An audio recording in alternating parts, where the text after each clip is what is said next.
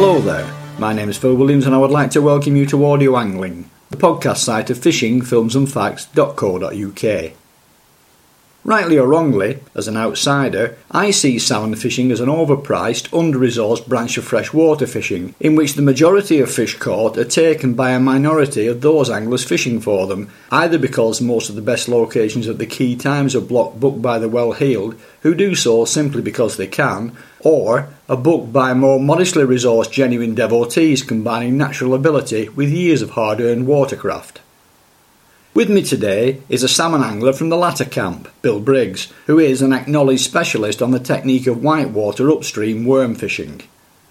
Now it has to be said that amongst salmon angling purists, the words salmon and worm don't usually belong in the same sentence, unless of course they're running the technique down. Hopefully then, this interview will help redress that balance. But before we get into the real nitty-gritty, perhaps we should first take a brief look at your wider salmon angling credentials by exploring your introduction to salmon fishing, its appeal to you, and how you graduated through the various available options to specialise in fishing the worm. The appeal of salmon fishing, that came about many, many years ago when, after I first got married, I lived in Chorley and then moved into Exton and got very friendly with the licensee of the Talbot Arms. And Alan was a very, very keen salmon and sea trout fly fishing man. And I ended up, I'd always been a coarse angler up to then, but then started going salmon fishing and actually learned to fly fish in the dark at night on the Borderesque. So that's basically how I got started. But then later on I joined Kent Anglers on the River Kent up in Kendal. And that's how I got involved in worm fishing, through watching the guys fish up there because of the type of river that it is. And it went on from there, and then went away on holiday up Scotland to a place that we'd never been to before, and we went to go fishing and got there and found out that it was a whitewater river and it was worm fishing, which of course was totally different to what we'd ever seen before.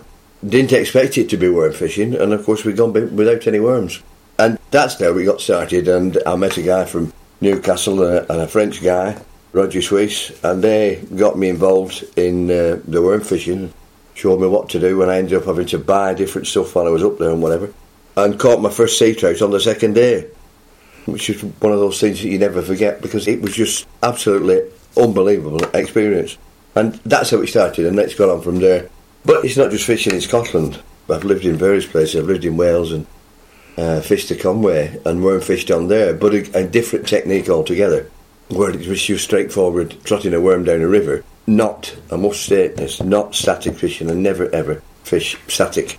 It's something that I don't do. I like to keep the worm moving. Once after feeler fish, then I don't let them swallow the worm or anything like that. I just hit them and that's it. And exactly the same when we're upstream worming as well. And the reason I do it more than anything is that I enjoy it. I fly fish. When I'm up in Scotland, I always fish the fly in the morning and the worm in the afternoon. So not just a purist worm fisher. Give us a brief potted history of worm fishing for salmon generally. Well, initially started off, as I said, worm fishing and got involved on fishing the Kent up in Kendal. And there it was just a case of a single hook and a single worm. And then started to go up to Scotland and fishing the Arn up in Tomintoul and got into upstream worming. And there are different ways that people do it up there. Mainly it's a single worm on either a Stuart tattle or a Pennell tattle, or sometimes even on a single hook. But other guys do it and put three worms on to make it look like an octopus or whatever you want to call it, something that's pulsing in the water. But then a lot of the guys fishing that way up in Tomintoul will let the salmon take the worm and then feed it 3 or 4 yards of line so that it will move out of its lie and then eventually return to its lie, but by then it's swallowed the hook and it's down its throat. Now, to me, that's not the way to do it because of the rules now up in Scotland where all henfish have to be returned. You want it hooked in the mouth or in the scissors so that you can actually remove the hook quite easily, or hooks, whichever it is, and put the fish back really without taking them out of the water. On the Ribble, I tend to fish just a normal across and down and move one step every cast so that I cover a bigger expanse of water. And that would happen on most of the rivers that I fish.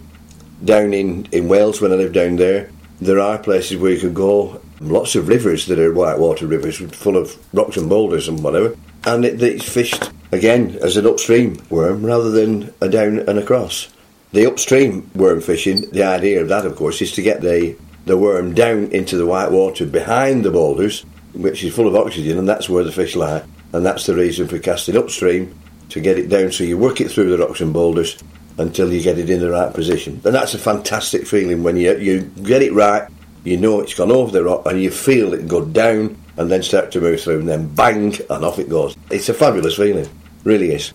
Do you think that worming is more acceptable in Scotland and Wales than perhaps it is in England? Or are there rivers where for much of the time worming is the only realistic way of fishing at all, thereby giving it localised credibility? Yes, there are places where it's necessary to do it more. The guys up in Tomintoul have started to fish the fly a lot more than they ever did, but you tend to fish the tails of the pools when we're doing that rather than the white water. And a lot of it is done by, sort of up, across and down and then strip the line back to give the fly movement so that it induces the take, which is a different way of doing things, but they've adapted to it and whatever, and some of the guys are quite successful at it, but still fish the worm as well, doing what like I did when I was up last month, whereby I fished the worm in the afternoon and the fly in the morning, because I enjoyed doing that. It was good fun, but never touched a fish on the fly, but was quite successful on the worm. The actual business of worm fishing, as you said in your question about where you would fish it and whatever, it's widely regarded as being a good way of catching fish, and different methods are used in different places. I fished the Nith, where that's very, very popular for worm fishing, as is the fly.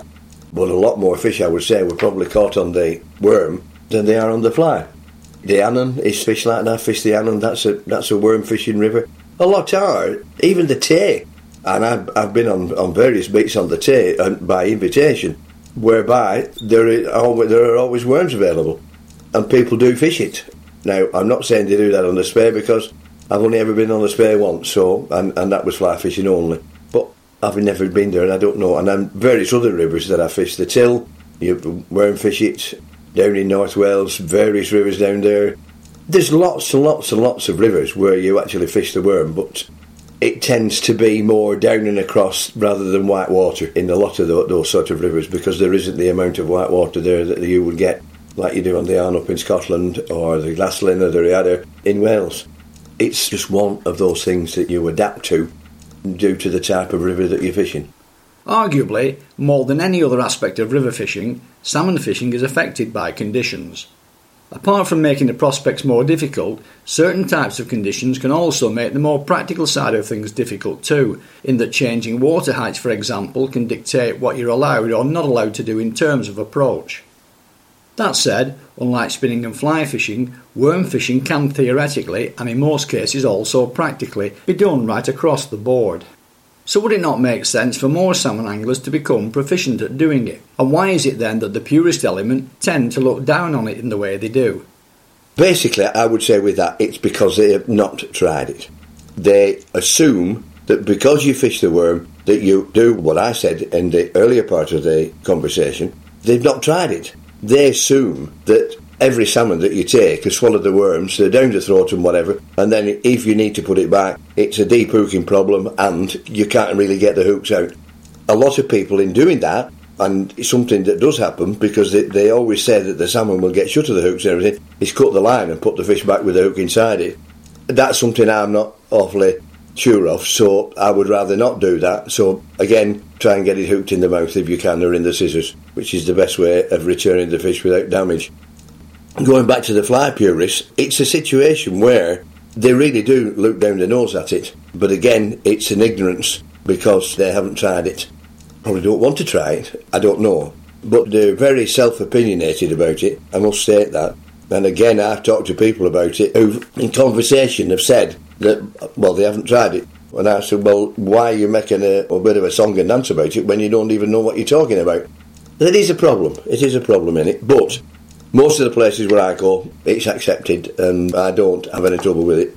But people making comment about it and talking about it, they know nothing about it, shouldn't do so, in my opinion. But there are tactical ways of getting around deep hooking fish for release, so even that need not be an issue. Once you feel the take and everything, just lift your hand into it. If it comes off, it comes off. But if it's hooked in the mouth, then you can play it out and whatever, you can put it back without causing any damage. As I said to you about the guys up in Tomintoul fishing the three worms, they tend to do it and give the fish yards of line so that it moves out of its lie and then goes back again, and by that time that's when it's swallowed out. That's so they don't lose it. That's the reason. But now, because of rules about all hen fish being returned, you've got to be very careful what you're doing. But it doesn't have to be that way.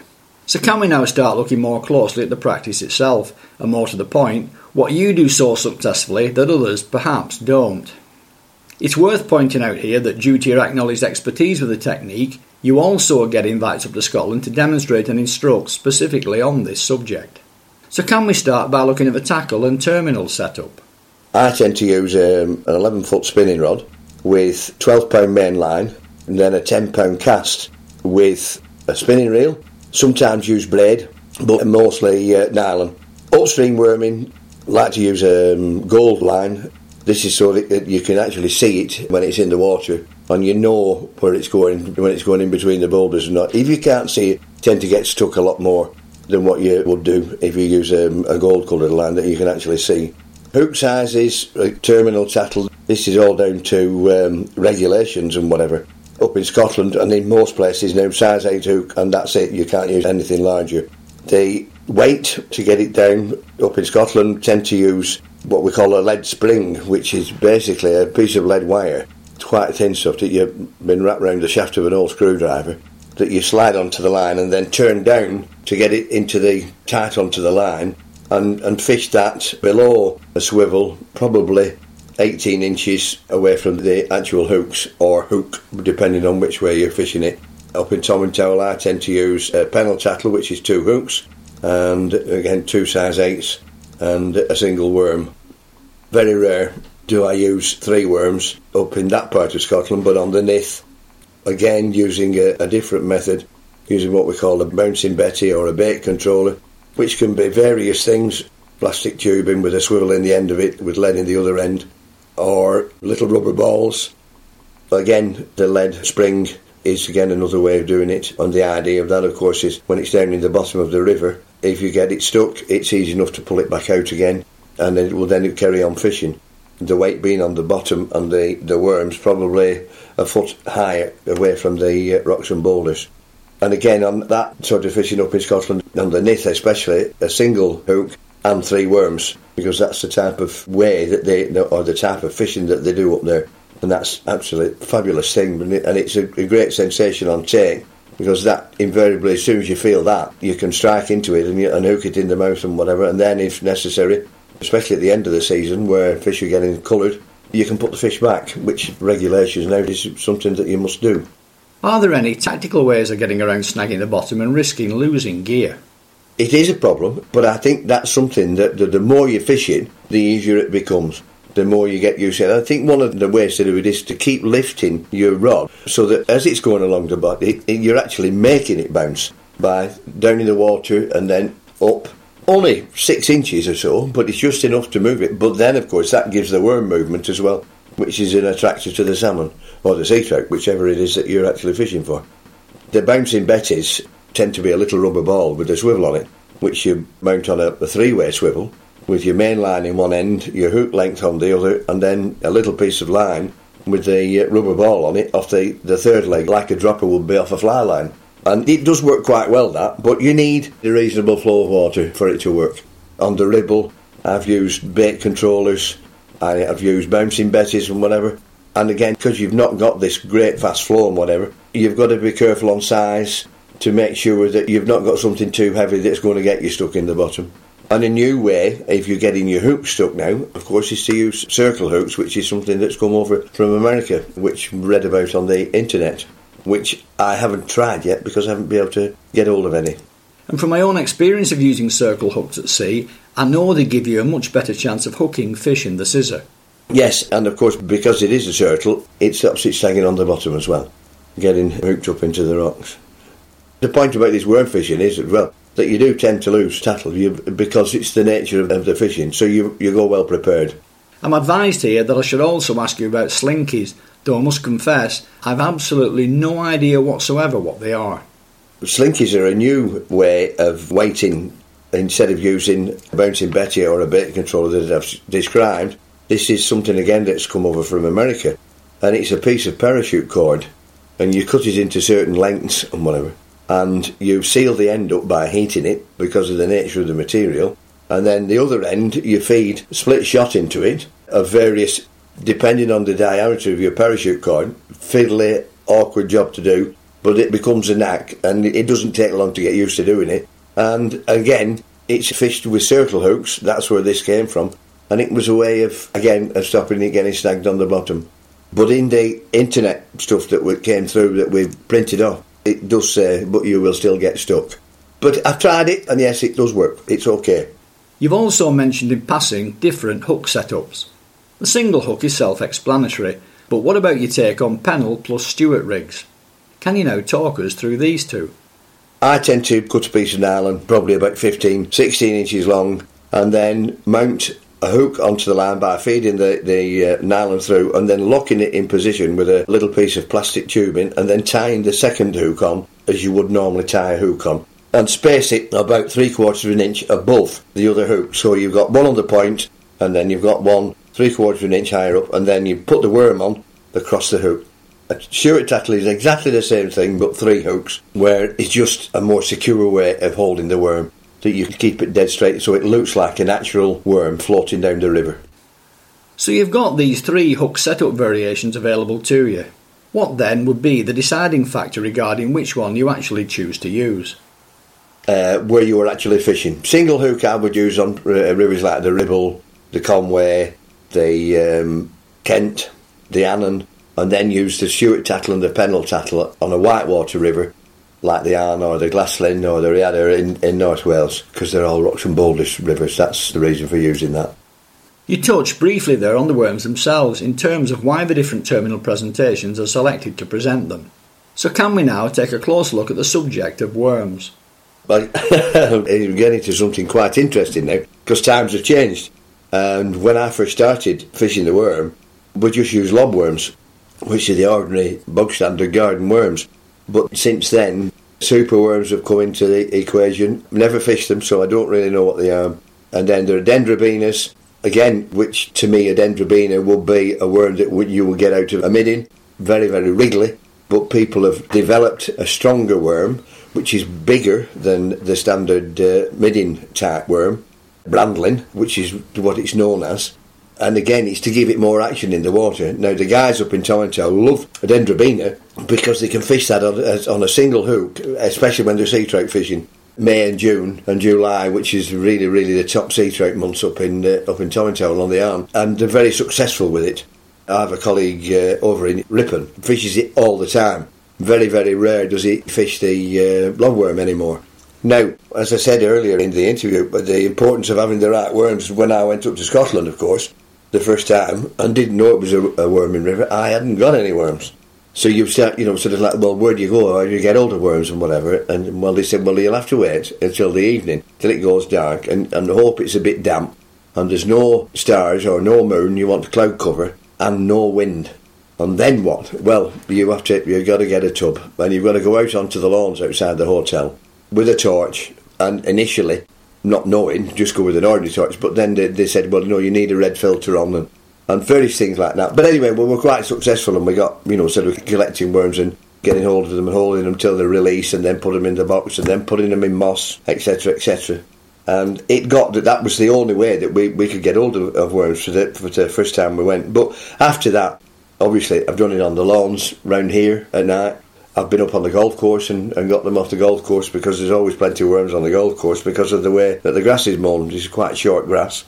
And the hotel one, when we were up there, we actually got locked out of the hotel one night. And in the early days when we went, one had to dress for dinner. Of course, we were in suits. And I went back in again, and where I'd been like on my haunches picking the worms up and everything, I walked into the bedroom after having to throw stones up at the window to get my wife up to let me in. And the bottom of my suit jacket was absolutely coated in worm casts, which didn't make me very popular. But I can still do it, and I've still done it. I actually got the Leyland police one evening stopping to ask me what the hell I was doing, collecting worms. And they both shook their heads and said, well, I've heard everything now. Then they wanted to know what for. And when I said it was for salmon fishing, they said, I didn't know you fished for salmon with worms. I said, well, you do. And are you successful? I said, well, I'd like to think so. So I said, well, we'll leave you to it. Good night, sir, and drove away. So, yes, and then the other thing that we do, the most important thing, of course, when you've got your worms, is to look after them, especially if you're up there for 2 weeks. So most of the time now, I tend to buy my worms. I have a very good friend in Southport, Bill Baxter, his name is, who was a grower, grew the best French beans I've ever tasted in my life, but through knee problems, I had to pack it in. Anyway, he got into the worming job and everything, but he supplies worms now to tattle shops, etc., etc., but does a retail business as well. So I tend to buy my worms off Bill and ring up and order them, and they come and they're in, and it's like some soil mix and whatever. And I'm nearly certain they come from Canada, that they're flown in to Manchester Airport on a weekly basis, and it would appear that a lot of the people selling worms now, that is where they get them from. But there are worm farms, and people do have worm farms, and where they grow them on. There's one up in Yorkshire that's very good. Tommy Topsoil, his name is. And then the other thing that we do is, if possible, keep them in sphagnum moss. And sphagnum moss hardens the worms off so that they don't, when you hook them, they don't just like come off the hook. They're actually really, really good once they've been in sphagnum moss. And you will find up in Tomintoul that there is so much moss up there in the forest, and one thing and another, you don't have to worry about it. Just go and help yourself. And I tend to do it, if I'm up there for a week, I'll change it halfway through the week and put some fresh moss in. Or if I'm there for 2 weeks, then I might do it through 2 or 3 times. And would it be advisable also to keep them in a cool box? Well, you've got to keep them cool. That's the most important thing, yes. Don't leave them in the back of the car. In fact, different people had different ways of doing it, and one guy in particular, who was the chief engineer at Bourneville, Cadbury's chocolate place, and his name was Mr. Mann, M-A-N-N, a great, great character. Good fisherman, and he had a device in his BMW that kept his boot open about 3 inches to let air in, so he could leave his worms in the back of his car. It's something he designed himself to go round the lock. But as an engineer, that's not a problem. But the idea is to try and keep them as cool as you possibly can, and cellars are a good place to keep them, and beer cellars especially. There's refrigeration in there, which is down to a certain level, so we keep it at floor level, then it'll keep fresh for ages. If they get warm, then you can forget it, they'll just die. And the other thing, of course, is to feed them. And I once bought some worms off a guy, who shall be nameless, and when they came, without any shadow of a doubt, they were dead.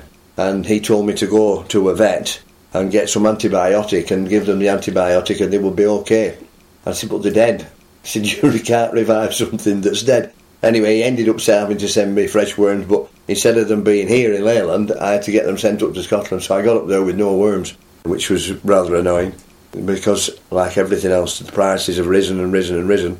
And the only guy, really, that I find now sensible price-wise is Bill Baxter locally. The only thing is I have to go and pick them up. So you've got the added cost of the petrol, but I mean, that doesn't matter, really. So how, then, do you go about feeding worms? Damp newspaper and put it in amongst the sphagnum moss, and you'll be amazed how much of it disappears if you're keeping them any length of time. Sometimes when I come back and still got worms, I'll put some fresh moss in and then do some newspaper in and just shred some newspaper up, wet it and put it inside the moss and everything, and then you can always see where they've actually, so the worms have eaten it and whatever. Other people tend to put peelings off vegetables because that rots down anyway, so that it's easy enough, and as it goes soft then it must be easy for the worms to digest it. What is it then that governs worm presentation, either as a single, a double or a bunch? Is that down to regulations or more a matter of personal choice? No, I think more to do with the type of fishing. If I was on the Ribble, I would tend to use... I've done it with a single worm, but not with any great success. Always better with 2, 3, probably 3 worms on, because it's a slower moving river than one that's the actual worms whizzing past the salmon, which you feel they take and whatever. The thing is, of course, on the Ribble, you'll pick the coarse fish up as well. So I've got some rather nice barbel doing that, and some big chub as well. Barbel up to 10, 12 pound, and chub 4, 5 pound, 6 pound, so I've had some nice fish doing that. And I've had my fair share of salmon as well. And sea trout. We got a beautiful sea trout at the end of last season, just before the sea trout season finished. It was an absolute silver bar, fresh as a daisy, and boy did it fight. And that was 3 worm at single hook, and it was hooked in the scissors. And there was no way that was going to come off it, but it was an absolutely beautiful fish, around about 3 pounds. Now, I believe that from a salmon angling perspective, there are right and wrong ways of presenting a worm or worms. Well, with the 3 worm, it doesn't really matter, but on the single worm, this was something an old guy showed me on the Kent many, many years ago, when I tattled up, and he said, "You've got your worm on upside down." I said, "How do you mean I've got it upside down?" He said, "Well, you should have that end that you got at the bottom at the top." He said, "Because that's the bit that they take, which is the tail of the worm," was how he explained it. So now, when I'm using pennel tattle or shirt tattle, that's how I would do it. So the tail end of it will be on the top hook, because the salmon will go for that, which gives you a better chance of hooking it, rather than it being on the other way around, where it could nip it off and miss the hook. That's how the guy explained it to me. And I actually fished one of the tributaries of the Tay with some friends, and they were spinning, and I said to them, "Well, can we not worm it?" "Of course you can worm it, but we've never done it. Will you show us how to do it then?" And this is what I did, and I put the worm on, and the gilly on the beak was a great character, real character.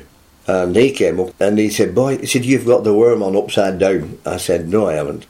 And I said, "That's the correct way." I said, "So I was told many years ago by a guy like yourself on the Kent." And he said, "Well," he said, "I can't believe that." He said, "But what a good idea, because that's the bit that they take first, not the bit that's dangling down, the bit at the top." And I said, "Yeah." And with that I hooked a fish, by the way, and that's gospel truth. And played this fishing and got it. Well, he was convinced then. That's a few years ago now, but it was rather nice place to go. But again, very much lent to whitewater fishing, sort of the upstream worm. What then is the attraction of a worm or any other food item to a fish that supposedly doesn't feed in fresh water? It's an aggravation thing, isn't it? It's something that's moving, that's going past. It's all it can, because it's the same with the fly. It's the movement of the fly. They've brought all these different materials out now for flies that make flies pulse and the glitter and whatever. And it's just the actual movement of it when it's going past. Because on a whitewater river it's a single worm, it's a natural thing going past, and they just grab it. Now actually might be a good time to compare typical catch rates for baits, spinners and the fly, perhaps even touching on why each might prevail under certain sets of conditions. I would say probably that the most successful would be spinning, because of the aggravation effect of the actual spinner with the blades and the movement of them, and they're designed in such a way. And I would say probably that there are more fish caught on spinners than on anything else. But obviously on fly fishing rivers only, which some are, then you can only spin when the water's above a certain height, etc. Then I would say then the fly is successful, such as on the Tay, the Tweed, which are mostly fly fishing. The Tay is very much fly fishing, worm fishing, spinning type of river, rather than sort of being a purist fly water. And most of the rivers up above Inverness, up in that part of Scotland, would tend to be fly fishing only. Very rare you would hear of them spinning up there. Even in high water they seem to frown on it. The blame seems to be put back onto anglers now for the lack of fishing in the water like there used to be, and I'm afraid I don't agree with that. I think a lot of it's got to do with this marine harvesting and the way that they found out where the salmon are in the sea when they're making their way back to the rivers from Greenland, etc, etc. How well does the worm hold up compared to other baits? Worm fishing's very successful. The Arn up in Scotland, I would say more fish are caught on the worm than on anything else, because it's fish more than anything else. As in some of the rivers in North Wales, which are whitewater rivers. One of the guys that I got friendly with was from Llandudno Junction. He, unfortunately dead now, but he was he was an artist, upstream wormfin, and he fished at Delwydd Ellen, which is on the Cledder, which is the main tributary of the Conway. And that again is a whitewater river, and that's where he used to fish. He was a member of a club up there, and he caught an awful lot of salmon on the worm. So it has its uses. Like I said, it's not something I do all the time. I've been fly fishing twice this last week, so I like the fly fishing, but I think circumstances dictate cases, and I quite like to fish the worm as and when it's necessary. As I said earlier, sort of the last time I was up there, I had 5 in a day, and I'd fished the worm at that particular day. I'd fished it in different places on the river, right from first thing in the morning. But I'd fished it for half an hour, and then gone somewhere else for half an hour, and then gone somewhere else for half an hour, and I did it like that. But I ended up getting 5 fish in the day, and the biggest was well over 25 pounds, which is the biggest salmon I've ever caught. Unfortunately, all hen fish, and I'll have to go back. But it doesn't matter, we've had the sport out of it, and they've gone back to make their babies, which is a good thing, isn't it? Can I ask a potentially stupid question now? Why must the worm be fished upstream? Quite simply, it's in order to get the worm with the weight down into the bottom. Because of the speed of the river, especially on the Arn up in Tomintoul, it's the fastest flowing river in the British Isles. It's very, very quick. And if you threw it across to let it go downstream, it would basically fish in the surface film. What you need to do is to get it down in the bottom into the situation where the fish are lying in the oxygenated water behind the boulders. So the idea is to throw it upstream and work it with your rod.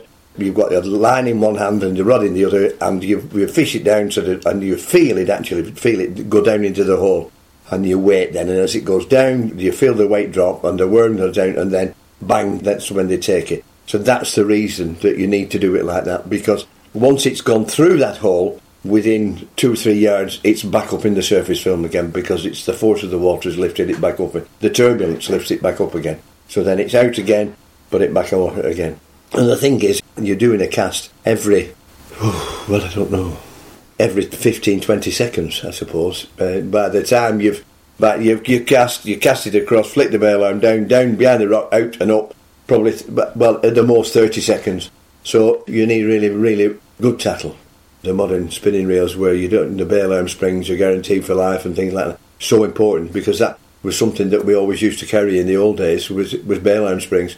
Became an expert with bail arm springs, fitting them and whatever. And always made sure that we had a spare with us, because it was something that was very hard to get hold of up in Scotland. And we used to have to go to a fishing tackle shop in Elgin in the old days, because that was the only place we could buy the springs. But he always had a good stock, so he was a great guy to know. Well, that's the reason for it.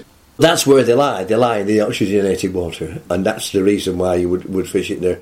But the salmon side of it, where you see them when they're laid in the pools and everything, up on the Arn, it's very difficult to get at them, because you can't get it down.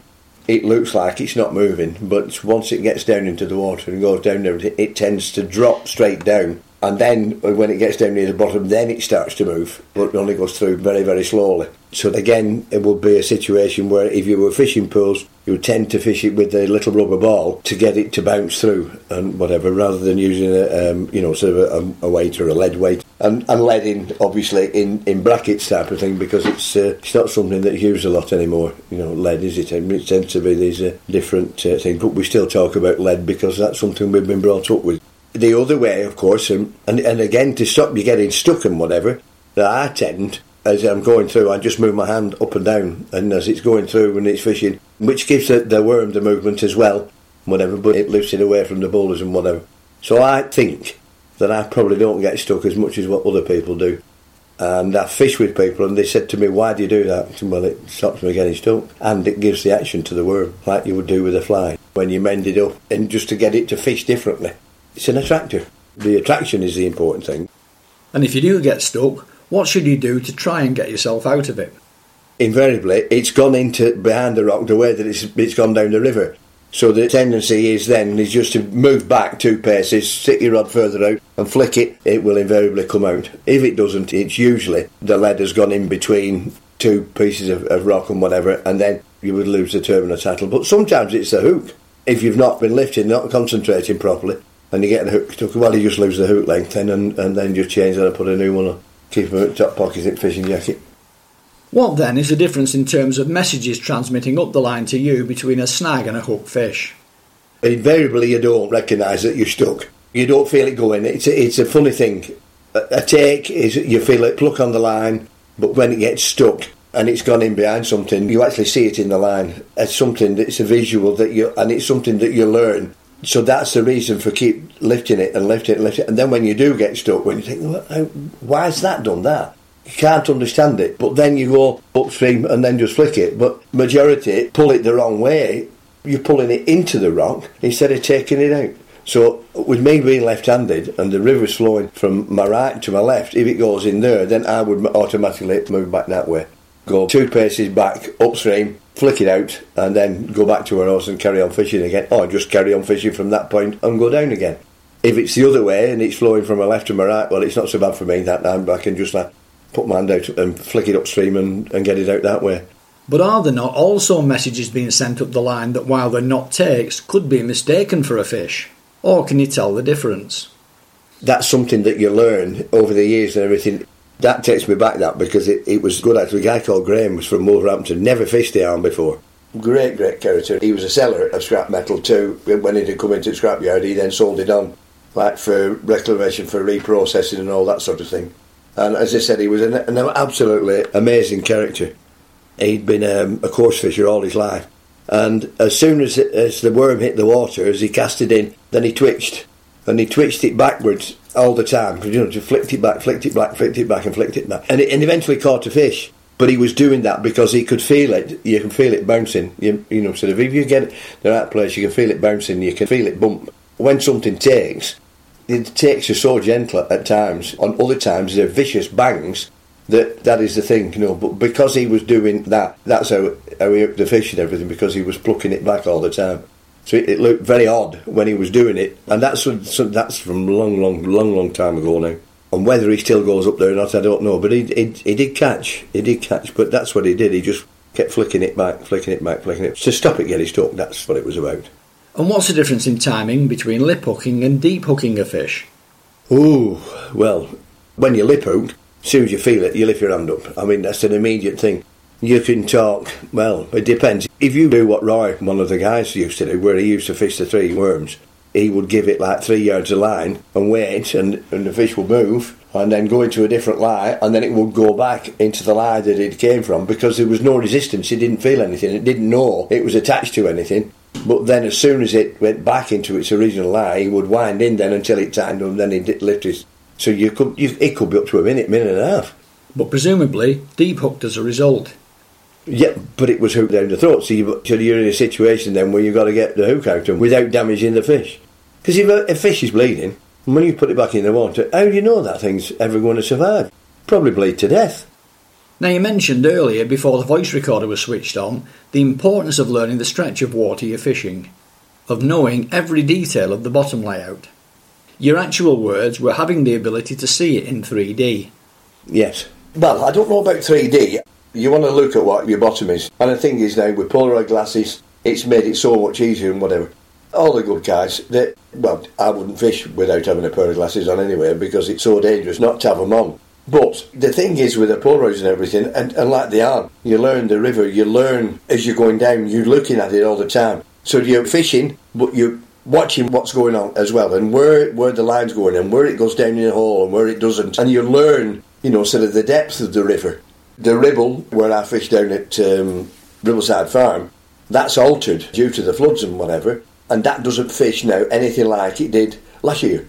It's a different thing altogether, and as you're wading down, there's holes appeared where there didn't used to be holes anymore. You think, well, so you've got to come back, because if you walked in it, you'd probably go down to your waist in it. And all right, you've got the right gear on, but it's not a case of that, is it? It's you're looking so that you know that you're fishing, and you're hoping that the lies are still there that they used to be. Well, they're not. They've moved. The lies have gone because it's filled up with gravel. And there's certainly, I haven't seen fish in that part of the Ribble for, well, this season I've been about half a dozen times and never seen a fish. Not a splash, not a rise, anything, when the water's been at really, really good quality. I've hooked some funny things out, but I haven't hooked any fish. Lead weights that have been like near enough a pound of lead on a curtain hook type thing, and I actually hooked it with the hook, not the line or anything like that, gone through the loop. But you find amazing things, and so you learn your depths, and that's the important thing. Where to fish, where to cast. When we go on the Nith, we fish a section of river up there on mid Nithsdale, and there's a river comes in on a bend called a Scar. And just below that, it's quite deep, but it's full of big boulders, and you know it's full of big boulders, and you get to know where to cast, where you can actually get the worm to go through the boulders rather than getting stuck. And I've gone through it, and my wife's come down behind me and fished exactly the same way, same weight, same worms, etc., etc. I've hooked, she hasn't, and we can never understand that. So we change round, you go first, and they go through. I follow it out, I hook, she doesn't. So you don't know, do you? It's watercraft, I think. But I think that's the way to explain it. And it's the same fly fishing. Yeah. When you go on a good river and you get a guide, a gilly, that knows the water and everything, he'll put you where the fish are. He'll tell you where they are. He knows where they are because that's his job. So it's watercraft, isn't it? And you learn that. And when you're on your own, you've got to make sure you know what you're doing. You really do have to know. You have to know your river. Put yourself in the situation now of someone visiting a whitewater river for the very first time, but with the experience of watercraft that you've accumulated over the years. Obviously, there are going to be features common to both situations that you'll be looking out for as worth putting a bait through. So can you outline for us what you will be looking for and what you'll be hoping to see? Well, again, it would be what you're looking at. It would be exactly what you're looking at. You would look at it and you think, well, that's fishy and that's not fishy. I'll try that first. And sometimes it kicks you up the backside because that doesn't work and that does. But normally it's an expertise thing. It's something that I've been doing this a long time now, 40 years. And you look at it and you think, well, that'll be fishy. And it's not. And then you look at something, that'll be, and then first casting, bang, you're on. So it's a visual thing. You're actually looking at it and where the fish will be lying. Are you then looking for runs of white water with small still areas indicating lies downstream? You actually see that. You see where the water comes over the boulder, then that will be a glide, or that will be a glide down there. And then there'll be another boulder there, and there'll be another glide down there. So you would fish it and start off at that one. So fish through that one, and then that one, and when you get bang, you get it. You just don't know, but it might take on that one. It depends on the boulder and the glide and what, and how deep the water is behind. And sometimes, if you stand still and watch, you get like a mirror, where it goes dead calm, dead flat, and you can actually see, and you can see the fish. You know they're there, but they might not take. A friend of mine was fishing on the Arn last year, was it?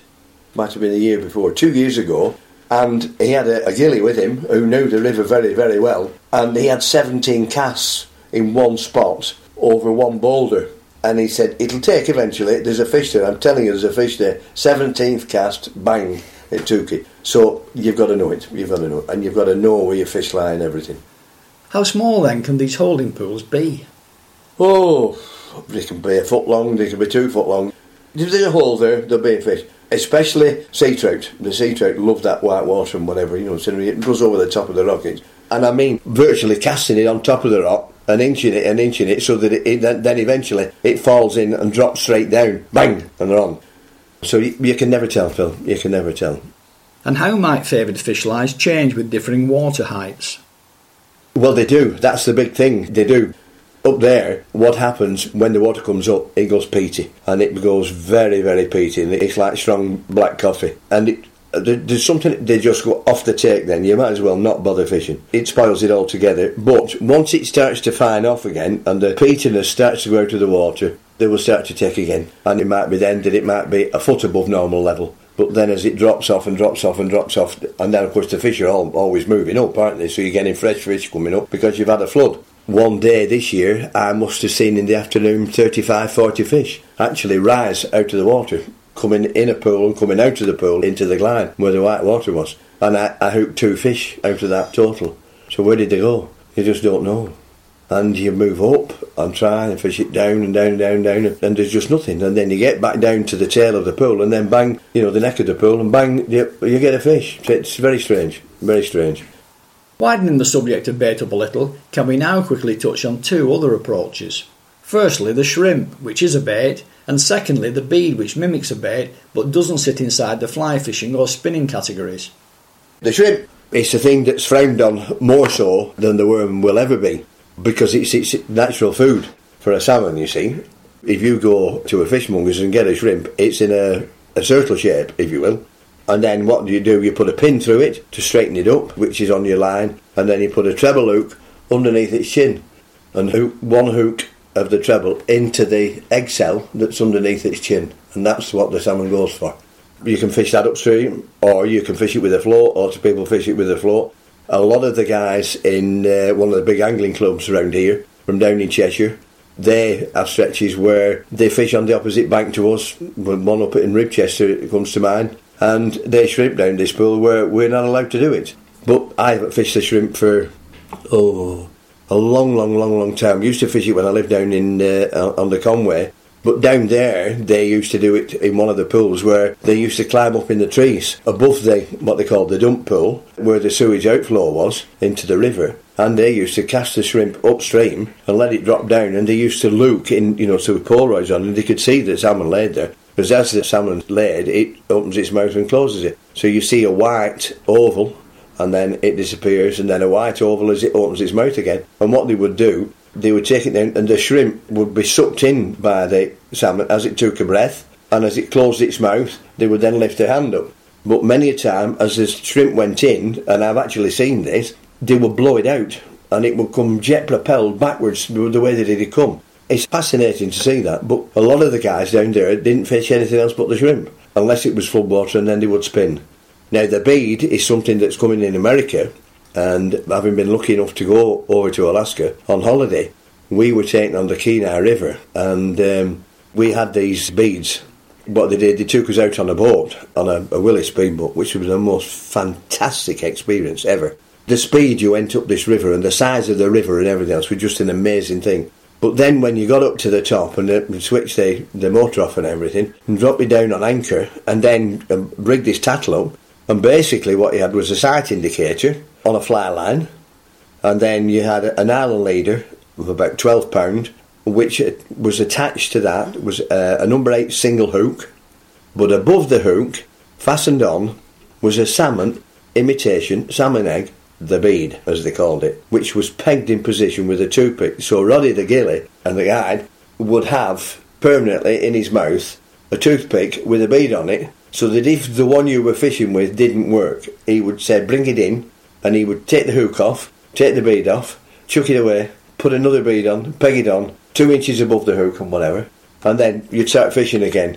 And the bead you cast upstream the side of the boat, and as it got past the boat, as soon as it got past you, the bead would come up like that. So you picked it up, cast it back again, and then once the bead went under the water, then you knew you had a fish on, and they were all hooked on the outside of the mouth, not the inside. So if it got up the side of the boat, and it was a king salmon which was out of season, which was what my wife caught, 35 pounds plus king salmon, all he did eventually was lean over the side of the boat, pair of long nose pliers, flick the hook out, and the fish was away. And that is what they do. But they're trying to catch wild rainbow trout. And they're carnivorous, aren't they? They eat the eggs, etc., etc. And so you're imitating a salmon egg. There's thousands of salmon, so there's millions of eggs are actually floating down the river. So it's just an intriguing way of fishing. Tried here, but didn't work. And the other thing they fish there, of course, is salmon eggs, where the guide will, when he guts the fish and everything, will take the salmon eggs away and process them, so that when you're actually fishing, and fishing like it would a normal ledger, with a weight on, and then a leader with a hook on, with the eggs stuffed inside it, and chuck it upstream, and bounce it down the bottom, and as it comes past you, pick it up and put it back again. But unfortunately, when we were doing that, the river was too high, and it was washing it past too quick. So we ended up spinning, but that was an amazing experience. Absolutely fantastic. Well, that's what the bead's about. I would imagine the man that invented it has made himself an absolute fortune, because wherever you go in the fishing tackle shop, there's boxes and boxes upon boxes of these salmon eggs and everything, and even some with like a little blood spot in them and all sorts of different things, and the attraction to the thing. But the rainbows that you're catching over there with those, you're talking like 24-inch rainbows, wild fish that go like stink. By Jove, do they go. They're absolutely unbelievable. So far we've stuck pretty much to the technicalities of the various techniques, and in particular the worm. To put all of this into some sort of context, tell us a bit now about some of the invites you get to demonstrate and teach, plus some of the fish you've caught over the years. Oh, God. Invites, well, I would say that I've probably caught more salmon on the worm than I have on the fly. And I've probably fished the worm a lot more than what I've fished the fly. But invite-wise, I went up once up to Tommytown to teach 2 guys how to fish the worm. Well, in actual fact, there should have been 3. And I got there on the Sunday, and I drove up in the most horrendous rain I think I'd ever experienced going up north. And it was from Leyland right up to Granton-on-Spey. And when I got to Granton-on-Spey, it was dry. But everywhere, it was torrential, absolutely unbelievable. And I thought, if it's not going to be any good, it's going to be in flood. Anyway, went down to the river on the Sunday evening and everything, and it was fine. Got up Monday morning, and everything was in absolute chaos. The guy that I was supposed to be teaching had to go into the kitchen because the chef had decided he wanted to work in the brewery because it was more money. They'd opened a brewery up there. And Dave said to him, well, you're not doing that. Like, I want you to go home and talk to your mum and dad. You've come up here to learn to be a chef, that's where you're going to. So he disappeared down to Derby. So David had to go into the kitchen, and then, of course, I was supposed to be teaching his father as well. And Neither of them could come. So I ended up going fishing. I just went fishing. And the first morning I had 3 salmon by 1 o'clock. And the third one I got it upstream spinning, what they call a flying sea. And it hit me that hard. I was on a bank above the water. I nearly went in. It hit that hard. It nearly pulled me in. And then I got 2 more in the afternoon. I kept 1 fish out of the 5. And then fished most of the week on my own. But then I did 2 days with David and his dad. And his dad was somebody that had never fished the worm before. And on the second day caught a fish, as did David. So Dad's still there. Dad has the post office up in Tomintown. Now whether he's still fishing or not, I don't know. I've not seen him.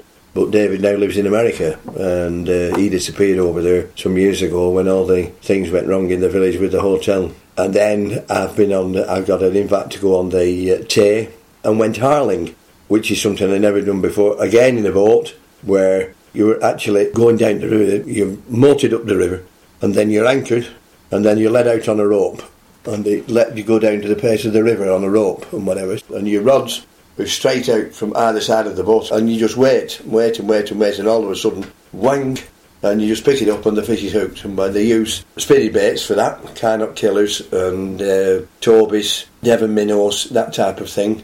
That was good. That was a real education. But we fly fished as well. Again, where you're fly fishing normally, but you're actually on a tether, on a rope, and you were being let down the river.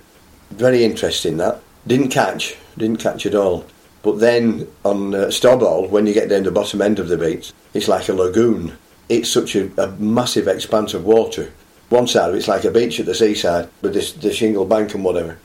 There was a guy had a tent there, and he'd lit a fire, and obviously he was making a brew or whatever. And he was quite a long way away. And Michael Johnson, the guy that I was with, said to me, "You cast well." He said, "You really amaze me." I said, "Well, it's only technique. It's the wrist movement, nothing else, you know. But you've got to be careful what you're doing and everything." He said, "I reckon you could get him, you could make him jump, we can splash him." I said, "Well, I reckon I can." And I did. I fired this Toby out and it hit the water, and the bloke jumped and turned round and looked and whatever, and then went, wiped his face, because I'd actually splashed him. It was hilarious, absolutely hilarious. But then the following day, Harling, I got a 6-pound brownie, which was one hell of a fish. And then, where else have I been? I've been different places with different people, different types of fishing. And as I said, I learnt to fly fish in the dark at night. And that was on invitation with Alan Latham from Exon. We used to go up in an E-type jag, and if there were 3 of us went, I had to sit in the back across, so I went up sideways, Amazing experience fishing Dead Nook and going in there for the first time. Absolutely amazing. And then going somewhere else and hooking the first sea trout and not being told, not having been told what to do. And there's a guy there, and he's only very small, and he's, let it go, let it go, let it go. I'm not letting it go, I've only just got it, let it go, let it go. And ping, of course it came up. Who taught you how to so fish? Proper Scottish he was. Did you not understand what let it go meant? I said, no. I said, and he said, well, you've got to play him. He said, that's why you've got that rate. Let the line go through your finger. He said, then when it stops running, then you wind it back again. So then my mate got out of the water, and he would be 6'4", something like that, Alan. And this bloke's tried to poke him in his chest, and it's a job to reach him. You stupid idiot! Why didn't you tell him the correct way to do it? So it was quite funny. But that's I learnt to fly fish in the dark at night. And then got my first salmon and first sea trout on the Conway on Hafford Pool in the same night. And I got one before midnight, which was the sea trout, about 3.5 pounds, and then got a 5-pound grilse. I got one on teal blue and silver, and the other one on, what now? It's stupid, I can see it now and I can't remember what it's called. So, who's the clever man that got a salmon and a sea trout last night, which was quite fantastic. An amazing thing, people you've met and what you've been able to do with people as well. I've been very fortunate, I've had some marvellous experiences. I mean, the Alaskan thing was going over to Philadelphia working, and went over training engineers who were all self-employed. And it was an absolute delight to do, because the way they were, because they wanted the knowledge. So they were really keen to know, so it was an absolute doddle to do. And through that, got the invitation of Scott to go to Anchorage, and then being taken out on the Kenai River, and then going on the Crescent River, which we went out on a float plane and landed on the lake. And then as we were on the lake, a bear appeared on the opposite bank of the lake. And then as we were dropped off on the boat with the guide, the boat went across the river to take the bags for the other guys that he was going back to pick up. And he shouted across, "Hey guys, there's a bear downstream." and probably as near as the bottom end of our garden, so it's not that far away, is it? I couldn't find Anne. She disappeared behind the guide because he had the gun. But he just went in the water and got a salmon out, and he got us fishing, and he disappeared. All you hear is click. You know, he's pulled the hammer back on the gun, and he disappeared into the bush and everything. And he came back, he said, it's gone. He said, there's nothing about now. And when we got back on the plane, went to wait for the boat to go back down and come back up again. And as we were going up the ladder into the plane, a bear walked down the beach on the side of the lake, 10 foot, 15 foot away. And the pilot shouting, Yogi, Yogi, this fella. But we got the photographs of it, you know, but yeah, they're just amazing experiences. I have been lucky, I've been to some nice places. But this time, when I got the 5 in the day, that was just absolutely amazing. And a stretch of water that I never ever thought I'd get to fish. And yet, when I applied, at one time you couldn't get on it was impossible. But when I applied, I said, yeah, when do you want to come? So we did end of May, the first time we went, and then we went back again at the end of August, which is something I don't regret at all. But then we started going up the next to the last week of August, and we went up this time, and it's a lovely, lovely place to go. We do all salmon fishing, there's a lot of walking, but the bottom end of the beat, once you've parked your vehicle up and it's not too far to walk. It's so tranquil. There's just nothing there at all. You see the birds and whatever. And then, of course, then there's the RAF. They come over low flying, and I mean the low flying. You can read the numbers on the bottoms of the plane, you know. My granddaughter was with this time, and the plane came over, and of course you got hold of a fishing rod up, you can only cover one ear up. Oh my God, what was that? And they said, well, put your rod down and put your hand on both ears, because there's another one coming. How do you know? I said, because they're always in twos. Whoosh, over it went. But going back to the 5 day, I actually started at the top of the beat, nearest to the village. And the first pool up there, I got a 5 pounder. Fished it for half an hour after that, nothing. Moved down to the bridge, got one 8 pound, henfish again. So that's 2 henfish I had. Then I went down to the bottom end of the beat where you've got a bit of a walk and whatever. But it's a lovely spot, really, really nice. Where I'd seen all the fish the day before. And ended up getting a 12 pounder. And then this huge thing came into the pool. It was a massive splash. Cast upstream and hooked it. And it whisked straight back into the pool. I got it out. Got it in the side eventually after about half an hour. Measured it on the length of my rod, and I could see it was a henfish. On my bottom section of my rod is actually about 41 inches long, and it was within an inch of the end of the rod. I put my rod down and I went to pick it up just to feel the weight of it and everything. I got one hand underneath it and it flipped and it had gone, and it snapped the line like a carrot and disappeared into the depths. I just sat there for 10 minutes. I made a brew. Sat there for 10 minutes. I was shaking that much, it was untrue. So I thought, well, I'll leave this now. So I went down to the dump pool, which is a little bit lower down, and I hadn't fished that at all. And I went in, and third cast, bang, I'm in again. Get it in the side, what is it? Henfish.